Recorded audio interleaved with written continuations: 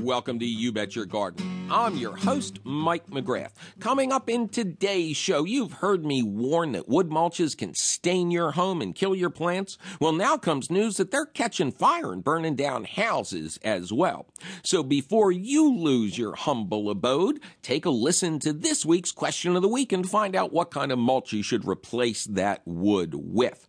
We're also going to talk to our old friend Paul Tukey, author of the Organic Lawn Care Manual, about how you can have a sea of green while staying green. And of course, lots of your fabulous phone calls at 1-888-346-9499. Luke, welcome to You Bet Your Garden. Hey, Mike, this is Luke. I'm calling from Bucks County, Pennsylvania. Very good. Luke, what can we do you for? I'm a new homeowner, and I just wanted to see if there was a suggestion you could give me for a chemical-free weed spray for dandelions and things like that in the yard.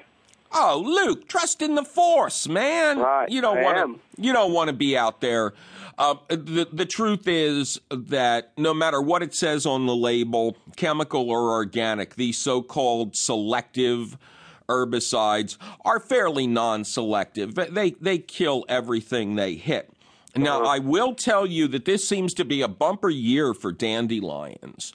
And I had some sprout up in my little orchard that I'm growing peach trees in for my wife behind the raspberry patch.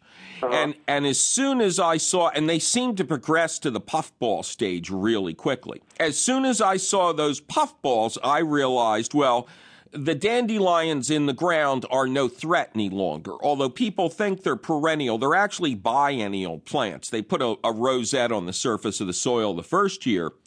And then, like all biennials, in the second year, they shoot up that central stalk and go to seed. So it's really those seed heads that are the only issue. The thing that's in the ground is done. So I have a very simple flame weeder. And if you listen to the show, you hear me talk about my flame weeding baby all the time. Mine is a Burns-O-Matic outdoor torch. You can buy it at some home and garden centers this time of year.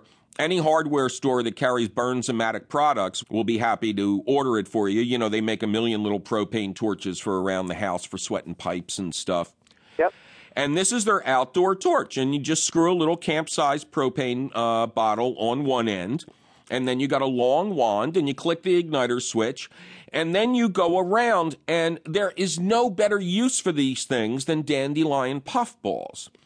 Because, as you know, if you try to remove the puffballs, you simply spread the seed for the plant. Right, and then they're all over the place. But when you hit it, just even remotely with the flame from the business end of the flame weeder, not only do you incinerate all the little seeds that are in there, those hundreds of little seeds, but it sounds like a fireworks show for Lilliputians. You know, you hear pow, pow, pow, pow, pow, pow, pow, pow. It's great. You have sound effects. Sounds good. But that's the key, man. With dandelions, prevent that seed from being able to disperse, and you'll do fine. What I do early in the season, when, once they have produced their flower, once they've even really produced the flower bud down at the rosette, the leaves aren't any good for salad greens anymore.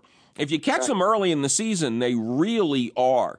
And I have a two-pronged method. Early in the season, I have this device called, I think it's called the Weed Hound. And this is, Luke, I